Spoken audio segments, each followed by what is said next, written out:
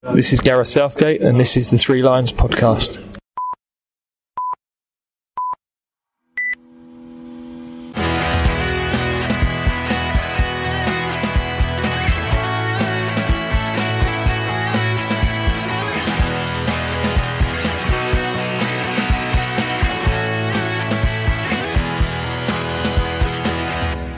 Hello and welcome to the Three Lions podcast. My name is Russell Osborne and this is an independent England football supporters podcast. Thank you very much for joining me. This is the second episode of a two-part conversation I had with Coventry and England fan Brian Wright. Have you missed the first part? Stop now. Go find part one. That was the one where he spoke about trouble in Turkey, how Shrek came to be, and he told us about his collection of replica tournament trophies. Go and find that one before you listen to this one. It'll make a little more sense. But if you have heard that one, let's crack on with this one. Coming up on this episode, we talk more Euros and World Cups. We also talk snooker too.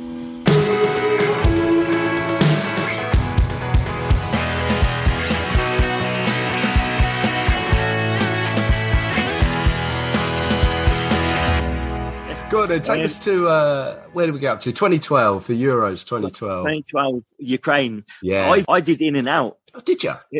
Day trip. It was horrendous. Glutton so punishment. knackered.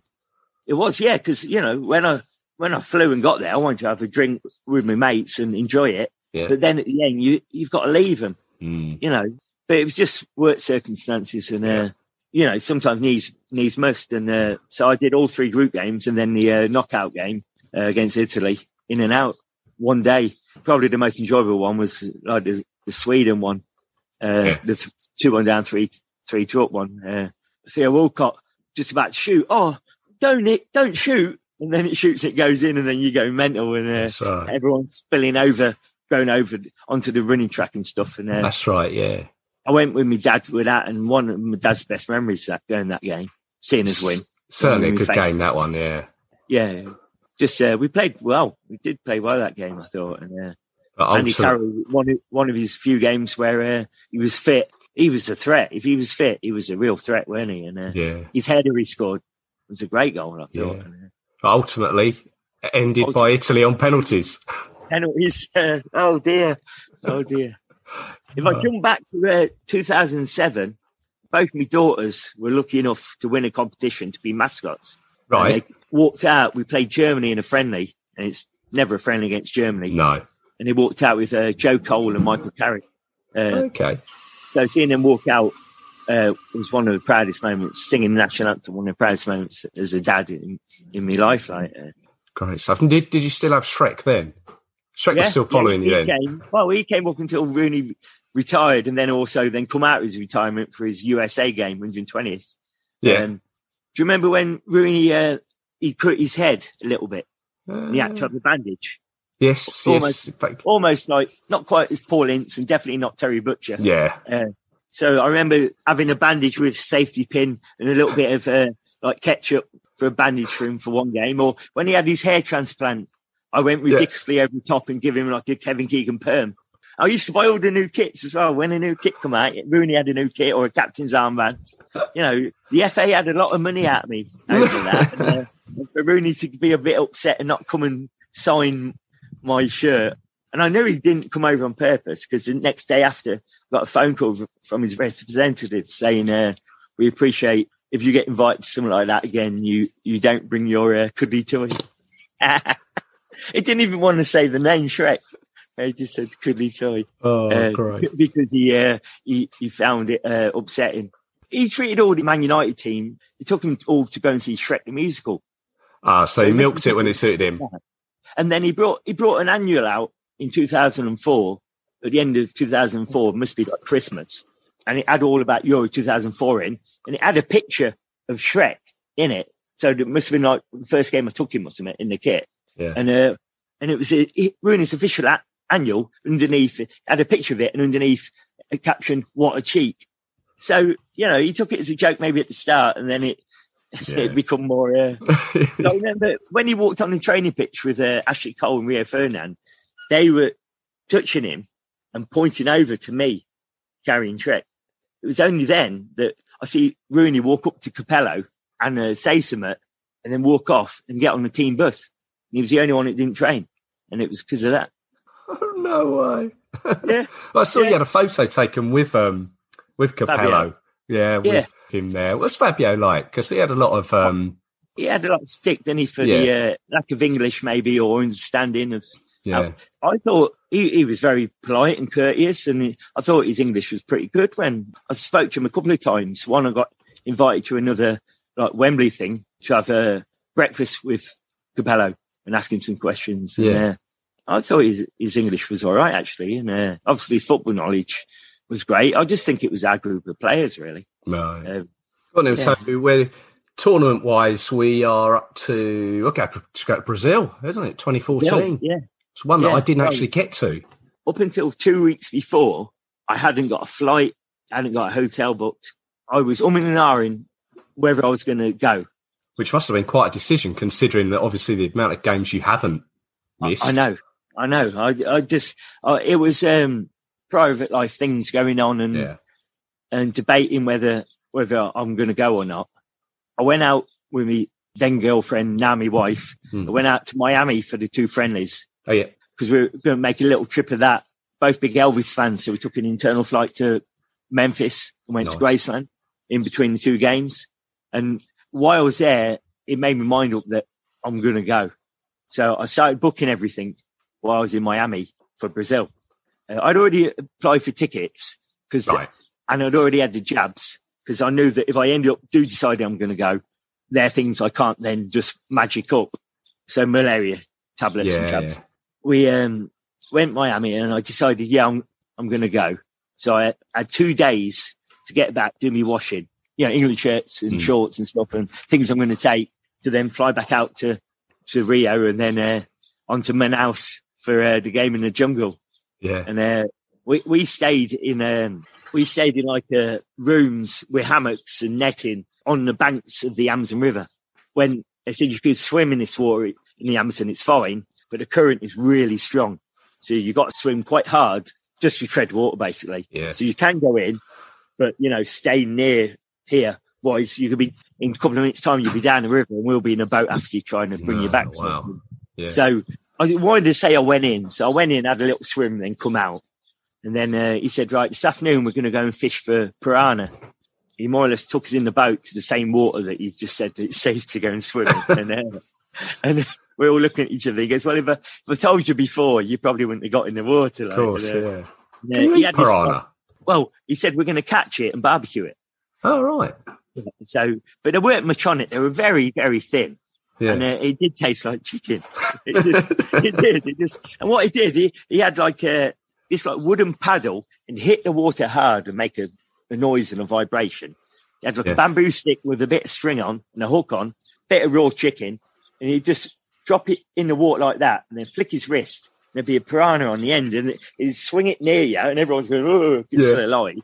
And then he'd say, right, hold the string if you want and we'll take a photo of you with a piranha there, Okay, Every time he did it, he caught one. And he let everyone have a rod and everyone have a go. And we were just doing like that, bit of chicken, down, fill the tug, pull up, empty hook. But every time he did it, he got piranha. It was just like, you had to be so quick. And a couple of people managed to catch one and a few didn't. And I've never been fishing in my life before. I've never fished since. But I could say I caught piranha. You got 100% record. I caught one. And then obviously they put it all in a pile what we caught, mainly what he caught. And luckily they had other fish and other stuff that they were cooking that we could eat and not the chicken that he was putting in as bait, And we cooked the piranha, ate it, and then they presented it to us as a full piranha on the plate. Eyes, sharp teeth. I took the teeth out of mine and kept them. So I've got a memento. Obviously, it weren't very filling, the piranha itself, but the other fruit and the veg and the food, beautiful. Took us into the jungle where they cut off bits of trees and made us kings and queens of the jungle, and fans and widgety grubs And when you bit into them and it tastes like coconut and stuff. And at first it did, and then it was disgusting. Oh. Going out at 5 a.m. and the Amazon's like a mill pool, and it's bats are flying around you.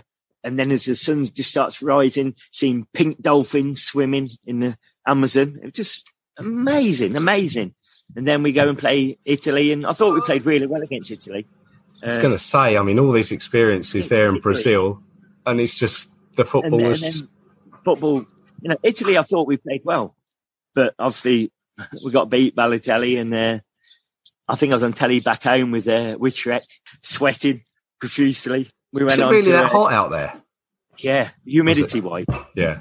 Not heat to me, humidity, just pouring. As soon as you get out of the shower, unless you had aircon, just pouring at you. Yeah. And flew from Manaus to Sao Paulo, I think it was for the second game against Uruguay. And then Suarez got bitten again, almost. Well, I literally did get bitten because of mosquitoes and stuff. Luckily, I had malaria tablets and jab. But I was due to take my malaria tablets, a week-long course. England were out after 6 days. So malaria tablets lasted longer than England did in the tournament. So we went to that dead rubber against Belo Horizonte against Costa Rica, wasn't it? Costa Rica. And that was a shocking game. You could at least give us something to cheer about, but it was poor. And, that was one of the few games we didn't get out of the group. The first time I've seen us not get out of the group in a World Cup. And yet we gave the England players a standing ovation for what seemed like ages after the game. They came right up to us, clapping us back for ages.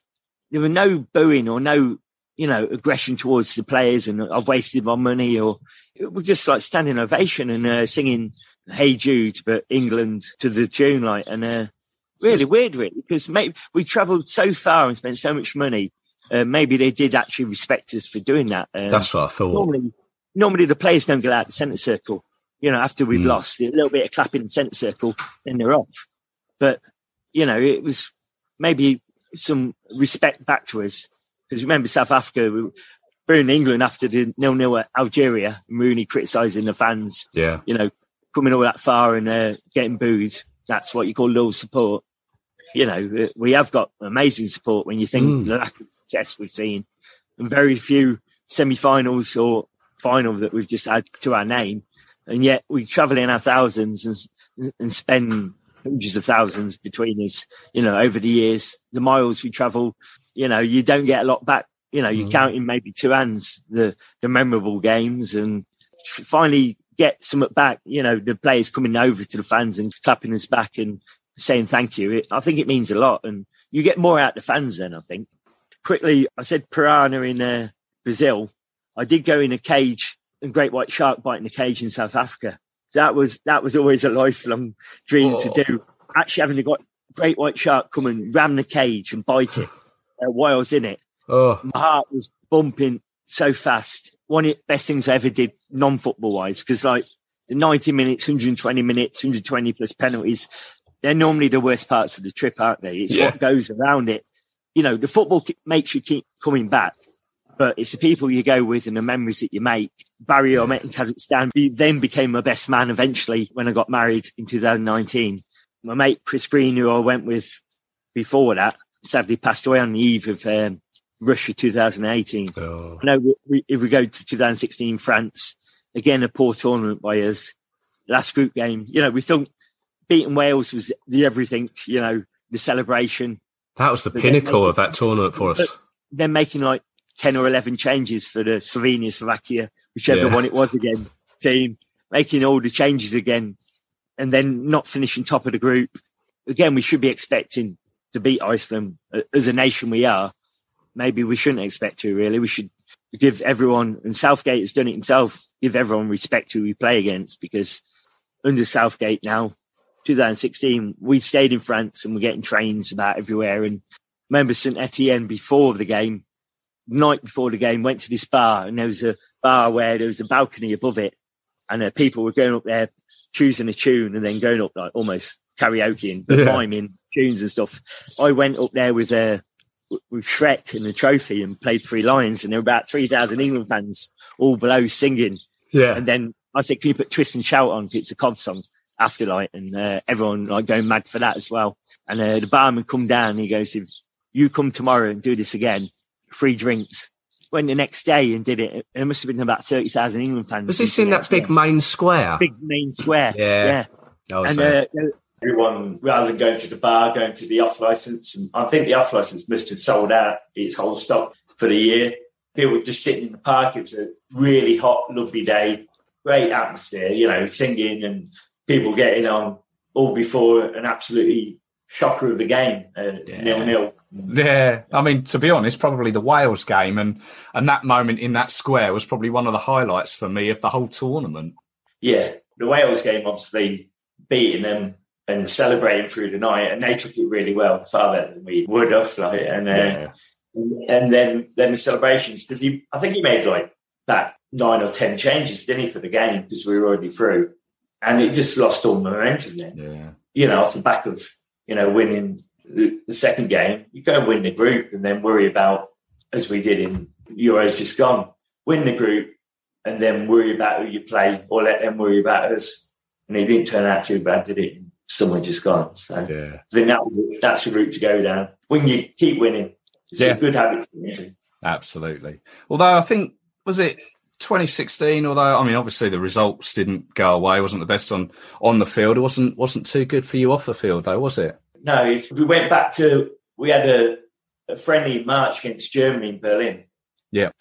On that day, sadly, my father passed away. He'd been ill since that February, a short illness to cancer. We knew it was coming. We both had tickets and flights booked for the Germany game. Fair play to Sport Ops, who just refunded the money completely. Had loads of friends still obviously going to the game who knew what situation we were in back home. But I didn't let any of them know that he actually passed away that day because, you know, I wanted them to go away and have a good time. And I knew that I'd message from friends while they were out there. It would have had an impact on their day. So I let them all enjoy a famous win in Berlin and then told them a couple of days later. My dad was like that, I think. He was a big football fan. He got me into my sport, my football, my snooker. He did try and get me to support Leicester, but I was brought up in Coventry and all my friends went home games Coventry, so that's how I'm a Coventry fan. He was meant to be coming the Euros with me in France as well, but obviously, sadly, it didn't happen. With my snooker connection, because he got me into snooker, the World Championships was only 3 weeks away from when he passed away, and World Snooker were brilliant. They put a brass plaque on the back of his seat, and it's there for the lifetime of the seat. So it nice? Obviously, the seat number, his name, and everyone called him Grandad. He would say, like, you call me Grandad from now on to people, and everyone called him Grandad. I remember, like, Ronnie O'Sullivan, from all the years of our Lord's sport of going and stuff. Ronnie O'Sullivan sent me a lovely video message in tribute to my dad. Mark Selby sent me a lovely message, and a lot of the players did. And then I took my dad's Leicester flag with me to the Crucible. I got a lot of stick being a Coventry fan doing that, but I took it with me. The sentiment behind it, I think, is great. Yeah. So I took it with me, and Leicester actually won the league on the same night that Mark Selby won the World Snooker Championship. Yeah, that's right. I don't know if you remember, when he held up the trophy, he held up a Leicester flag with it. Vaguely. That was my dad's flag, and he asked me could I hold it up, which I was in bits and obviously emotionally. I was the first one to lean over and tell him, congratulations on being world champion. And by the way, your team are Premier League champions, because Spurs drew 2-2 with Chelsea that night, and that made them become champions. So sadly, my dad passed away 5 weeks before they become champions. Yeah.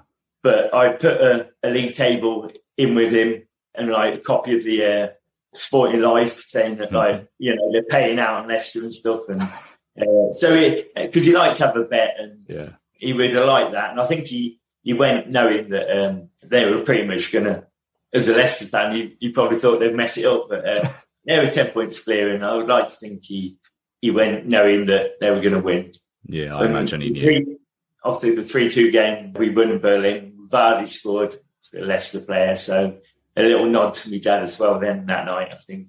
So I went into the tournament, you know, not really focused on the game itself and the football. It was mine was somewhere else, really. Yeah, and understandable. My heart was as well. It was probably my least favourite tournament, just because of what was going on in my head and like in my life at the time.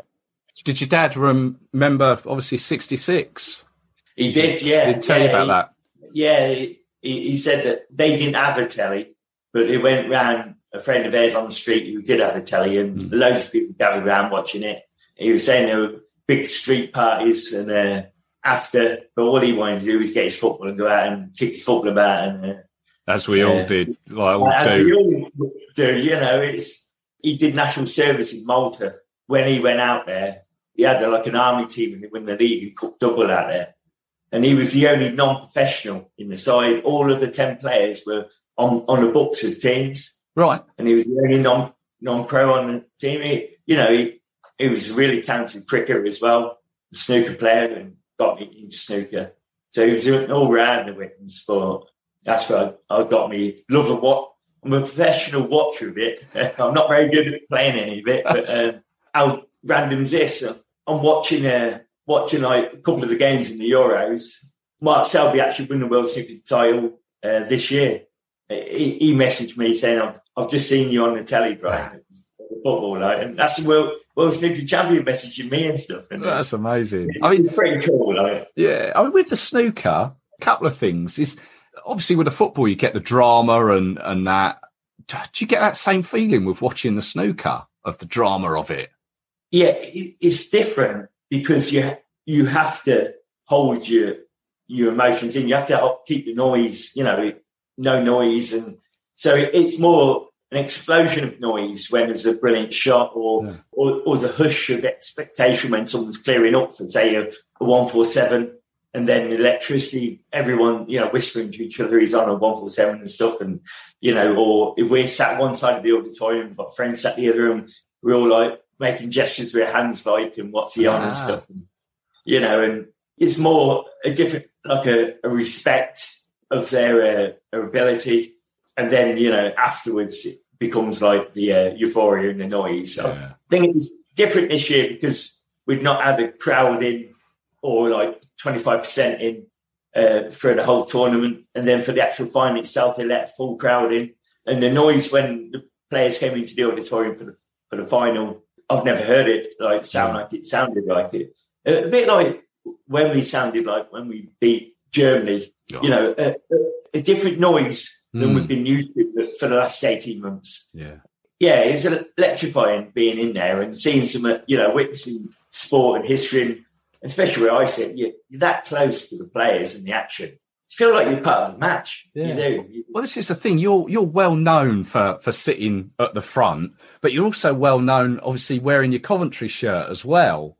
The sitting at the front became a fluke. Yeah, because the first few years we were started all over the place. And then one year we happened to get them seats down the front. The following year, when you used to have to write in and apply, a bit like the old England Sports Members Club, you used to have to write in, you could ask for tickets on a bit of paper and you get your reply back, right? Enclose a cheque and a self-addressed envelope. So you used to do that for the snooker. Right. And I kindly put, please, could I have these same A11, A12 seats, please? The following year, they sent back A11, A12. We thought, well, we'll try and keep having these for as long as we can. Right. We did up until 2008. Yeah, I think about 2017, 18, Barry Hearn decided he was no longer going to honour season tickets, but he would then let us buy a ticket in advance. So if you brought a season ticket, so all 17 days, you used to get a discount across every session. So you used to get maybe about £250 off for being loyal buying all 17 days. Yeah. Then he scrapped that and he says you still have first access to the seat. So you'll get first choice of what seat you want, but we're going to take away the loyalty discount. But it was still worth doing to get the same seat. Yeah. But you banged on a 10% booking fee on top. So take 250 off and bang 10% on. And then the year after he goes, right, I'm going to open that seat up to everybody. Everyone's going to have the same chance to sit in that seat as anyone else. So they're going to go on sale on the morning of this year's final. So we used to buy them on the February of the year that the tournament was at. And then he started bringing it forward to the October, then the July. Then he started selling it on the day of the final for next year's final.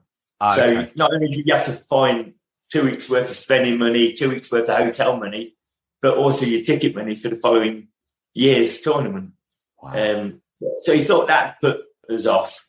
But I was first in the queue. I queued for 25 hours overnight and got me very same seat for the following year. And there was nothing to do about it because he put them rules in place and I obeyed them rules. And the football shirt came about because you're there for so many days. You know, you want to smell nice and look fresh and wear different tops every day. Yeah. So I only had so many casual tops, but I had quite a few football tops. Because when we first started going, we'd go for the first couple of days or middle weekend or the first week.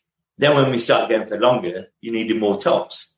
So then I thought, well, I'll just take a load of my football tops. And snooker always fell during St George's Day. So St George's Day always wore me England top. Right. And the rest of the snooker, I used to wear my commentary top. And I was the only one pretty much doing it. You get the odd other person occasionally doing it and you give them like a nod of respect for doing it, you know, and it would draw you to them and you'd have a chat with them. Mostly it was just me. And then eventually they decided that they wanted to bring a rule in with no football tops. And all the players came out and spoke and said that we know it's aimed at Brian. Yeah. You know, there's hardly anyone else that wears it. We know you're aiming it at Brian and just come out and say you are rather than just say no football tops. So they told me this on the eve of the tournament.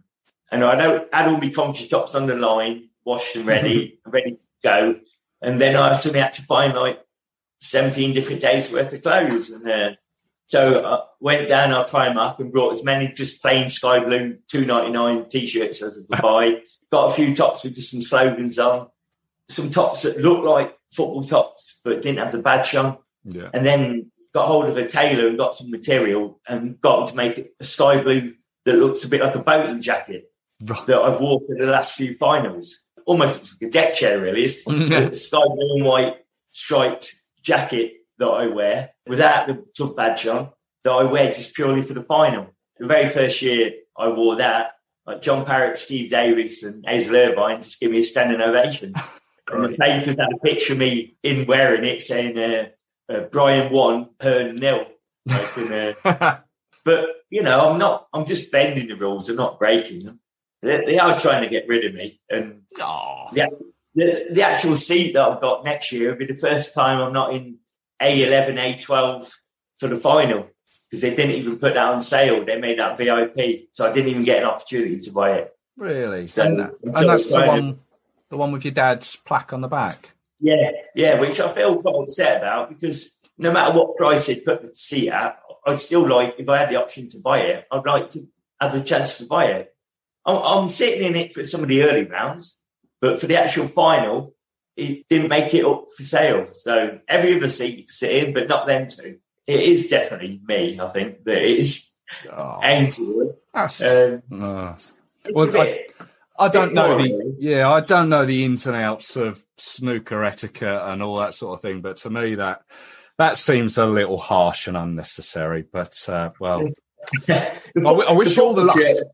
The football shirt thing, when they changed the rule, they said in case of fighting.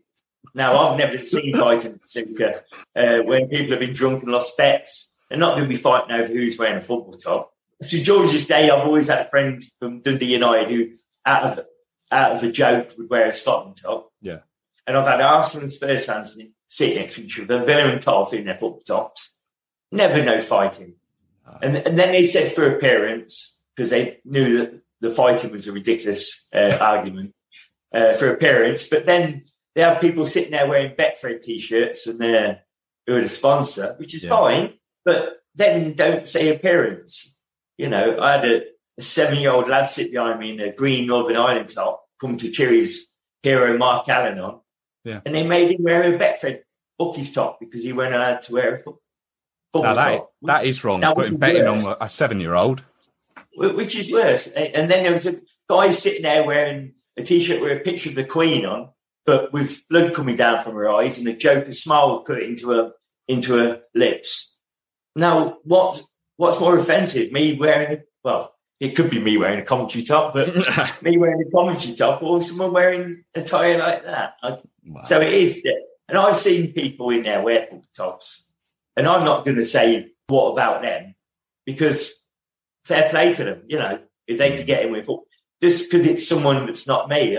I'm the only person that when I queue up to go in, I get asked to unzip my coat and see what I'm wearing underneath in case I'm trying to break the rules. Oh, dear. But my love of sport and love of snooker goes further than what seat I sit in, what top I could wear. They could put me on the back row in the mankini and I'm still going to go and watch it. So there's a vision. As long as it's not cold. Anyway, but you know what? I don't think I've ever spoken so much about snooker on an England football podcast. Apologise. No, not at all. It's interesting. It's great.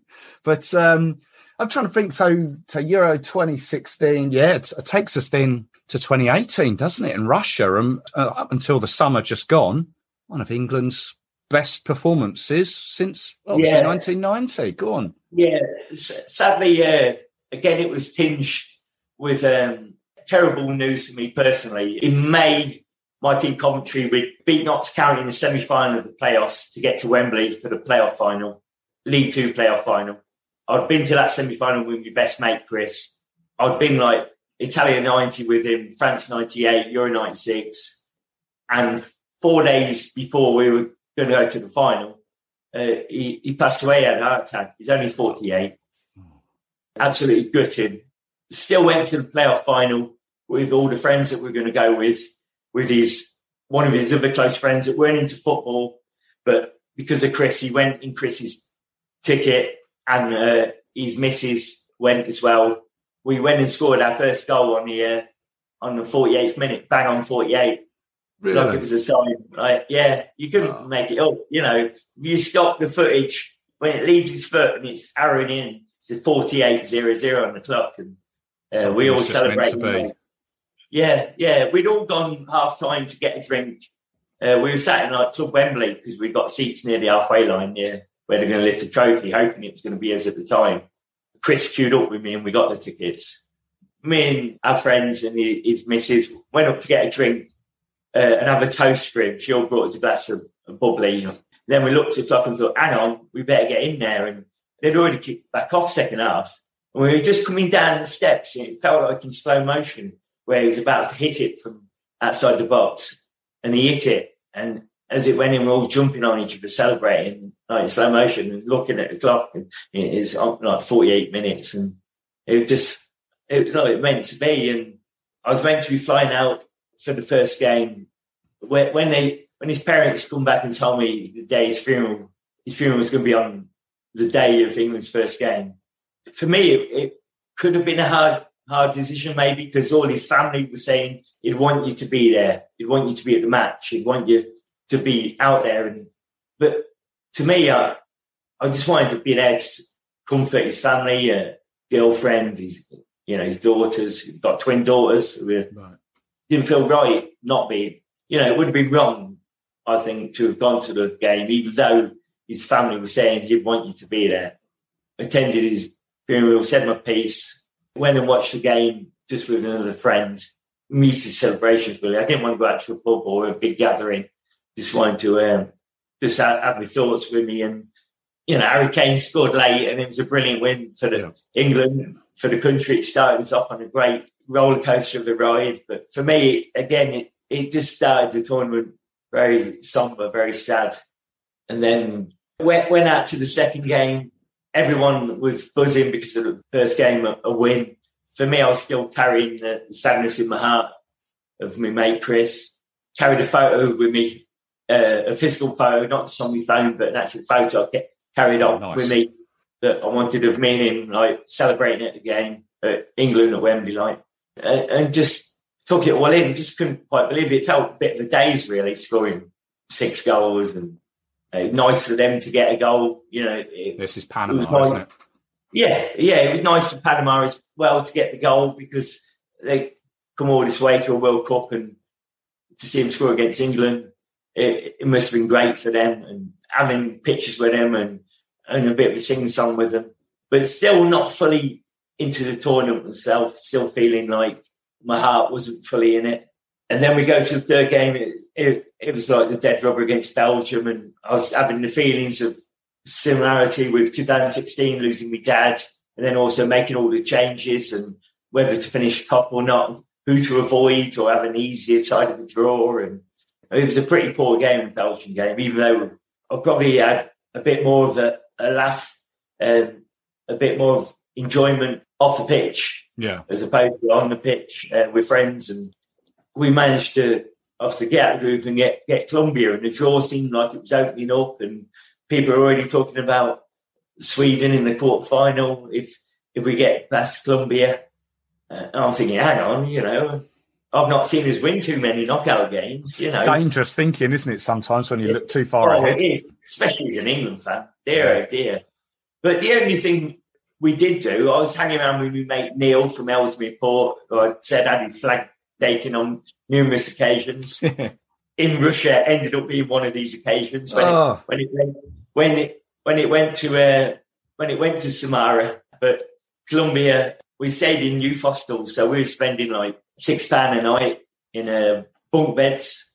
Me, him, and a room full of exiled Colombians. They couldn't understand the word of English. We couldn't understand the word they were saying, but we'd hold a drink up and we'd have a drink and we'd have a laugh. And we'd got some amazing photos of partying with them, going to the games and stuff. And just they're like sea of yellow, beautiful colour of yellow, and the carnival atmosphere they brought, it was the closest thing we've almost playing Brazil, I suppose. Them being in yellow, with had the drums and the music and like the attractive women, and it was just a real like carnival feel to it. Samba beat, everything seemed like it was going according to plan. We get the penalty, we score, we look like we're going to hold out for 1-0, and then they go and score from like a corner right on the death of the game, really. And we thought, here we go, and then must have been 30,000 zombies in the stadium. The place was rocking. We were on the cosh. We were hanging on. We came more into it. Second half extra time, and willing us on to win it. We don't want to go to penalties. We know what penalties ends up like. Yeah. And he goes to penalties, and Henderson steps up. It looks like he's going to side foot it to the right. And we're thinking, he must be giving him the eyes. Must be faking to kick it that way. And he's going to kick it the other way. Because it looked like he was telegraphing all his signals. Yeah. That's where it's going. That's where it's going.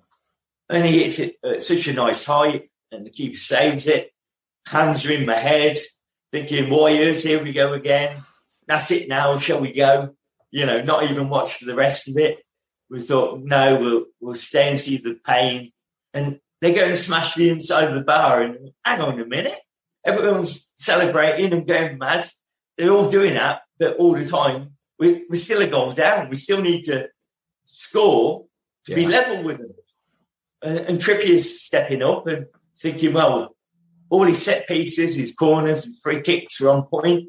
You're thinking, I shouldn't think this, but I quite fancy, like when Kane was stepping up, I quite fancied him to put this away. Yeah. And he put it away with such ease. It just looked like that's exactly where he meant to put it. And it was never going to miss. And then it was like sudden death there. It was up for grabs. And Pickford just, that massive hand, strong wrist, keeps it out. We're going mental. We're going crazy. And then hang on, it's Eric Dyer. Has anyone ever seen him? We've seen him score that free kick, in 2016. In Marseille, against Russia. Yeah. So he could strike the ball. He could place the ball. But under this pressure, it was probably a worse penalty than Henderson's, really. It was almost under a spree, weren't it? Probably should have saved it. But it went in, and it's not a bad penalty if it goes in. The worst penalty, it's the best penalty I've ever seen in my life. Because we're jumping on each other. We're going crazy. We started on a road, 20, and suddenly we're on a road 3. For the first time in my life, I was probably being a tourist almost, wearing accreditation around my neck instead of putting it in my pocket safely. Next thing I know, I can't see my accreditation around my neck. And everyone's jumping on each other, going mental. I'm going, that's my accreditation. I'm not going to get into the next game without that. That's your visa. It's the visa, wasn't it? yeah, you got your fan ID with it, didn't you? And, Yes, yeah. It made travelling around Russia so easy. And I'm going, oh, lads, and they're trying to celebrate and go mad. And I'm just trying to crawl around between the legs underneath one row to another, looking for it amongst all ticket tape and drink on the floor. Yeah, drink and cups and ripped up tickets, because when Henson missed, everyone had ripped up their tickets and chucked into the floor, and their programmes, and everywhere covered in rubbish. And I'm scrambling like it's a scheme. It's somewhere like where they go and they have to grab all the tickets. Oh, the Crystal Maze.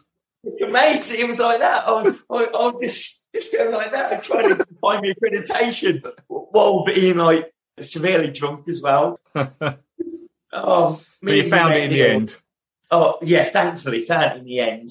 And that should have been the night of all nights to celebrate. It was actually winning a penalty shootout. But we were that mentally exhausted. When we got back, we thought, shall we go out? And we thought, you know what? We're just going to have a quiet drink back in our dorm, like with 15, 20 of the Colombians that were probably in there. And we just almost consoled them. And they seemed so happy for us. Yeah, I'll take that for many years. Their reaction to us winning on penalties. And it was one of them things where, as England fan, we don't like to look ahead too much, in case it jinx it. Yeah. But we had booked a £25 internal flight with Aeroflot, their airline. Yeah. I think airline. They're not a great safety record. That's why it's probably £25. But to Samara, we thought we could write it off. If we lose, we'll look to go home. But if not, we'll fly to Samara. And we booked accommodation there, again, bunk beds, overlooking like a river at a man-made beach. And we were just partying on the beach every day there. And it was one of the strangest games, Sweden, because I actually felt going to the game, we're going to win this thing. That's a very strange feeling going to a game. Not the bravado of, it's coming home, or we're definitely going to win when you get interviewed and stuff. Sometimes you just get that feeling, don't you? We're going to win this game. We're better than these. We're better prepared. Normally, teams like Sweden, player for player in our Premier League, we should be better. But, we should be beating these sides, you'd think. But we go out and time again, these are games that we fail in. And yet Southgate got the mentality into the players. We shouldn't take this for granted because we haven't got a record that shows we win these games. We've got to give these respect. We match them for organisation and for effort. And then our ability should show them. And that's what we did. And I just felt we bossed the game. It's one of those strange game, that one, because when you think back to the tournament and how we progressed through, it's not exactly a game that sticks in the memory. It's just a game that we got the job done, really. Yeah, job done. Yeah, professional job. When you think Pickford had to make a couple of really good saves just to the other side of half-time. Yeah. While we were 1-0 up. That's why, as an England fan, it always shows we need our second goal. We need that second goal. It's proved it when it came to the semi-final. Yeah. And it did this summer, it proved it. If we get one up, we've got to put the foot on the gas and get the second, because we got the second. We sort of almost coasted the last 20 minutes of the game. And it was a party atmosphere. We were singing, we were dancing. The players come over and they stayed for ages, celebrating with us. It was just party time. And for the next couple of days, we were partying, and we'd also booked again an internal flight back to Moscow for the semi-final. If we beat Croatia, we're staying there in Moscow. So our accommodation was, again, about £12 a night, and it was worth us keeping through all the way through to the final, should we win our semi-final. I loved Moscow. I really enjoyed it. I enjoyed the company, the hospitality of the Russian people. Somewhere I could see myself going back. Yeah. I was definitely, before, thinking like all World Cups, one way or another, governments have to pay for it, whether it's above or below. When we had England United, the World Invited, our campaign to trying to get the World Cup in 2010, we were trying to get it, weren't we? That's why we went to Trinidad and Tobago to get the votes, didn't we? And we were trying to campaign. And I remember the delegation we sent, our Prime Minister, so Cameron went, we sent David Beckham, we sent our Prince, William went, all to lobby for votes. And Putin stayed at home. He didn't even go. He did it from a video message. So I think he knew it was in the bag, to be fair. I was thinking, how good a World Cup will it be? And on the eve of it, we had Salisbury, didn't we? And yes. And obviously we had, looking back on what happened in Marseille, when the Russian ultras with the GoPro cams attacking England fans and causing havoc, and we were getting told they had training camps and waiting for the English fans, and even murmurs from our own FA, you know, don't bring attention to yourself, don't wear England tops out and about, you know. Every single day, me and my mate Neil wore England tops. We had different versions for different eras, and we were wearing different ones every day. And every day it attracted us to the locals who would come and ask us to come over and have a photo with them. You know, come and have a photo so I could put it up in my bar or in my house, you know. And every day we'd get offered a drink, and nearly always it was vodka. And the amount of days we would just think, bloody hell, every day vodka. It was just brilliant. And then going like it felt into the centre of the earth when you go down into their subways. Yes, yeah, I've been on those. Keep going and going. I think you keep going and keep going, and then you look when you get towards the bottom and you look back up, you could hardly see the top. It was like a pinhole. But then when you get to the bottom, they're amazing. The Russian subway metro stations. How beautiful was the scenery, the decor? It was like Michelangelo had been painting every painting. It proper made an effort. Yeah, it's not like going to like the underground in you know, Birmingham or going through Shepherd's Bush or whatever. yeah. Or coming out of Coventry Station. It's just a bit embarrassing, really. I mean, great memories from Russia, but ultimately again ended at semi-final stage. Yeah, we just come up short, didn't we? Yeah. We had chances at 1-0, didn't we? Kane, great chance. Should he square it? Should he finish it? You know, Lingard, edge of the box, Maguire header. And then we just started sitting further back, didn't we? Second half. Didn't really make changes. And we're just trying to hang on.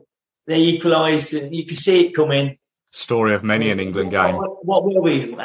We were something like 23 minutes or something from a final. And then extra time, we looked out on our feet, and the changes didn't really impact, did they? Didn't really make a difference. Like, they were the better side in the end, sadly, Croatia. With a draw opening and getting that far, it seems such like a missed opportunity. Will we ever get to a final? Never mind a World Cup final in our lifetime. You know, if someone offered you 1-0 up against Croatia in the semi-final of the World Cup, you snap their hand off and think, go on then, get over the line, get the job done. Oh, it just took a long time to get over that, a real long time. The only sad thing really about the tournament itself was because of people were scared and the worry, you know, it weren't pushed our end. You know, a lot of interviews or cameras we got asked about, have you seen any trouble? Has there been any trouble? And there wasn't. And it put a lot of England fans, you know, like we travel en masse, don't we? Yeah. We'll take 10,000 to tournament. And so many missed out. You know, we're scrambling to come out late. And it was so hard to come out late because of the visa and, you know, getting tickets. And if they'd all come out, and maybe it's blind faith, you know, we still believe, as we say. And maybe if they'd come out in the numbers, we could have got them over the line of actually getting to the final, maybe. Or it was a tournament too soon. Yeah. We were just so close, but maybe not experienced enough. And it was Gareth's first tournament as a manager. He needed to learn as well. So, yeah, it was just, we had more of an England following out there. It could have maybe been a bit different. It certainly would have made the experience even more enjoyable because, you know, sharing it with friends is great, but sharing it with thousands and thousands of friends, because it's all one family when we're away. We all get on, don't we, England fans? It's just anyone will help each other out if they can, or throughout. I've known that from myself, people helping me out, so I'll do the same and help someone out. We debated whether going to St. Petersburg for third and fourth. I've never been to St. Petersburg. Meant to be beautiful. Yeah. It's still following England in the tournament, even though it's third and fourth playoff. I went to the one in Italy, third and fourth, and seen us finish fourth. I want to see us finish third if we can. The players you can't. It's hard for them to get up for it, I suppose. It is, the motivation. And Belgium, they were up for it, and they had good players and better players for us on the day. It was a bit of a nothing game, but a great city to be around. Sadly, I did believe, so my flight coming home was 2 days after the final. So I was still there. I watched it in a fan park with a load of fans cheering on Croatia. Still had a laugh, it's what it is, and came home with great memories and great stories to tell, but also a tinge of it, what could have been. It's the start of a journey, I think, really, wasn't it? As we look now, back on 3 tournament campaigns, 4 if you count the other Nations Leagues that we didn't get out of the group of, but things conspired against us with no crowds. I think what England have showed, what we have showed, football and sport is nothing without fans, and when we have fans behind us, it makes such a difference. Yeah. And it showed that by everyone, getting behind us at Wembley. Yeah. So, we had that great away win in Spain, 3-0 up at half-time, a bit delirious, weren't we? Having thought we were done by against Spain at home in the Nations League, where we got the late equaliser. Yeah. And he got ruled out for, I can't see what, really. I think we were very unlucky, and unlucky not to beat Croatia away in behind closed doors game. And the Croatia game in the Nations League.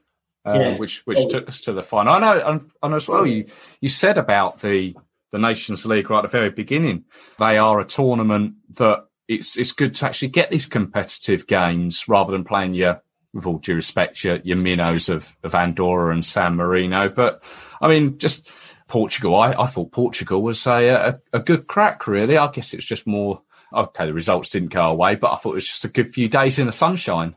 Well, for me, off the back of results going our way, we knew if we beat Croatia in that last game at home, we were going to Porto, weren't we? Yeah. We knew we were going if we won that game, because I was getting married in 2019.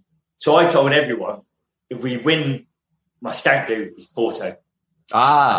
So I had 20 flights, 3 villas with their own private pools and barbecue facilities and everything, just outside the centre of Porto that I'd researched, found, had EasyJet flights all ready. And as everyone was going mad, Harry Kane, that late goal, I was there at EasyJet booking 20 flights. No.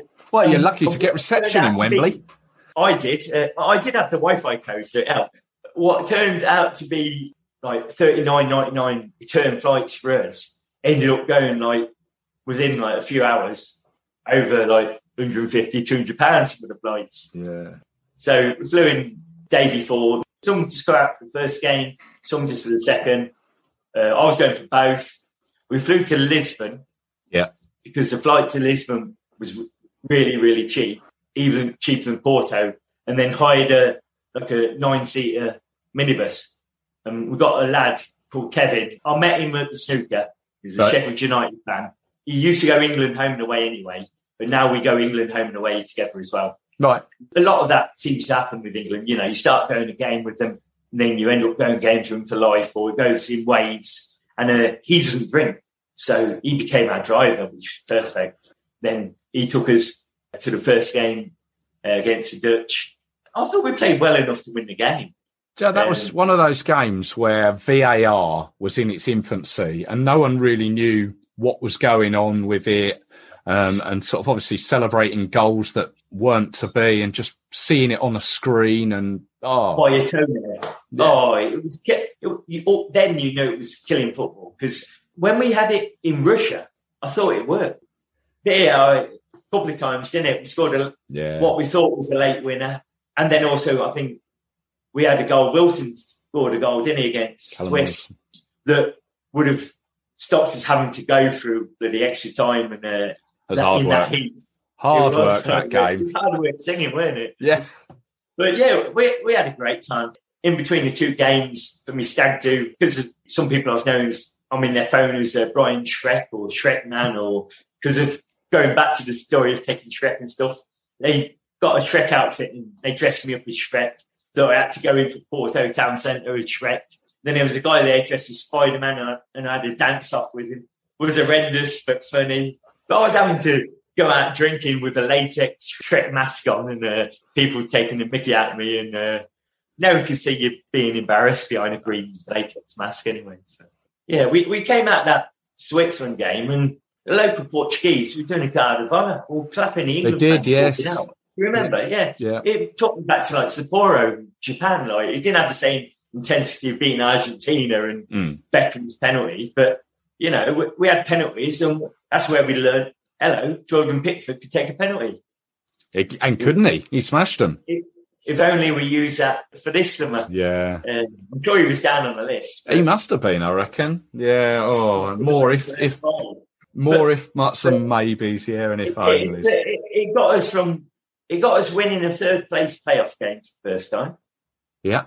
It was another hurdle, but it again showed us we came up short in the semi-final. We were 1-0 up. Can we get over the line? And can Gareth learn from it? And can the England players, their game management, learn from it? And we showed this summer we have learned. We've got over the next hurdle. We've got to a final. Yeah. In my lifetime, in our lifetime, I've seen us in the final. Being greedy now, it was all I want to see is in a final.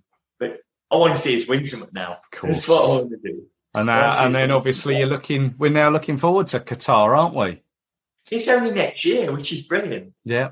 The group is in our hands. I know we've got to go Poland away. Hungary are going to be no pushovers. No. Look how they played in the Euros. Free scoring goal. You know, they were only minutes away from knocking Germany out. Yeah. You know, and we would have played them then, and that could have been a totally different game and result because they went for it. You know, and I think they'll have a full house pretty much there, depending on whether we're allowed to travel or not. But I think they'll have their end filled. I don't think there'll be doubts about that. They'll let their crowd get behind them. And that's going to be a really tough game, that away and then Poland away. It's not a gimme right now. If we win that group, you win the group and it opens up for the draw next year. If they have the draw at Wembley again, we might bump into each other now. May well do. Have another little cheeky chat and a drink, maybe. Yeah, and I'll have my photo taken with your trophy. Definitely. I could maybe bring the one from Japan out, the heavy one. Well, you bring that one, or you can bring the chocolate one, which I'll devour. There's no point taking the chocolate one over to Qatar, though, is it? No. At least it won't be as hot in November/December. It's still going to be humid, and it's going to be great as a fan because you're going to be able to watch games wearing shorts. Which for November, December is unheard of, obviously, in this country. I know. We go on to lift the World Cup, and then we're going to have to go on some sort of world cruise or something celebrating. Oh, the dreams, which all come with following England. And I mean, we've all sort of realised dreams as well, be it going to an England game or meeting people and just making memories, making dreams, be it highs or lows of following England. And you shared loads of them for us, Ryan. So I've met some of the best people I know in my life because of England, who have become friends for life. England away days are on a different level. They're, pretty special. And anyone that has gone, they want more and they want more. Even though we didn't go on to win the Euros this summer, I do feel like football did come home. I do, because if you think about the song and if you speak to Baddiel and Skinner about how they wrote the song, it weren't that, we're going to bulldoze everyone, we're going to win for sure and we're the best team. And it's the hope, it's the believing, it's the pain, it's the nearly, it could be. And we got all that this summer. We got all of that in abundance and more. And how brilliant it was. We've had the dress rehearsals, these last three tournaments. We should go to Qatar and just have a bloody good crack at it. And come home with no regrets and just more absolutely great memories following England. It's been a joy for me to chat to you with some share my memories with you and other England fans and like-minded people. And if you've never come and watch England, hopefully this has made you feel like, yeah, I quite fancy some of that. In 30-odd years' time, this could be you sitting here telling your stories of how, not only did I see the lows, but I bloody see my country win a tournament. and I still hope to be hanging about for a good few years yet. To still be about and share it with all them other England fans.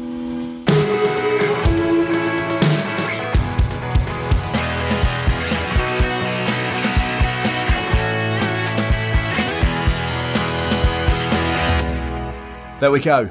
More great stories from Brian, all about following England. Great to hear that human family touch as well. Thank you for listening. I hope you've enjoyed it. Now, if you do see Brian at any England game, go say hi. Tell him you heard him on the Three Lions podcast. And if you'd like to tell us about your England journey, any particular games, perhaps your first away game, drop me a line at threelionspodcast@gmail.com. Or you can get in touch on all the usual social media channels, Twitter, Facebook, Instagram. Just search Three Lions Podcast. As always, it is great to hear from you. And with plenty of England games coming up, I'll be back with you very soon for some more England content. So until then, cheers.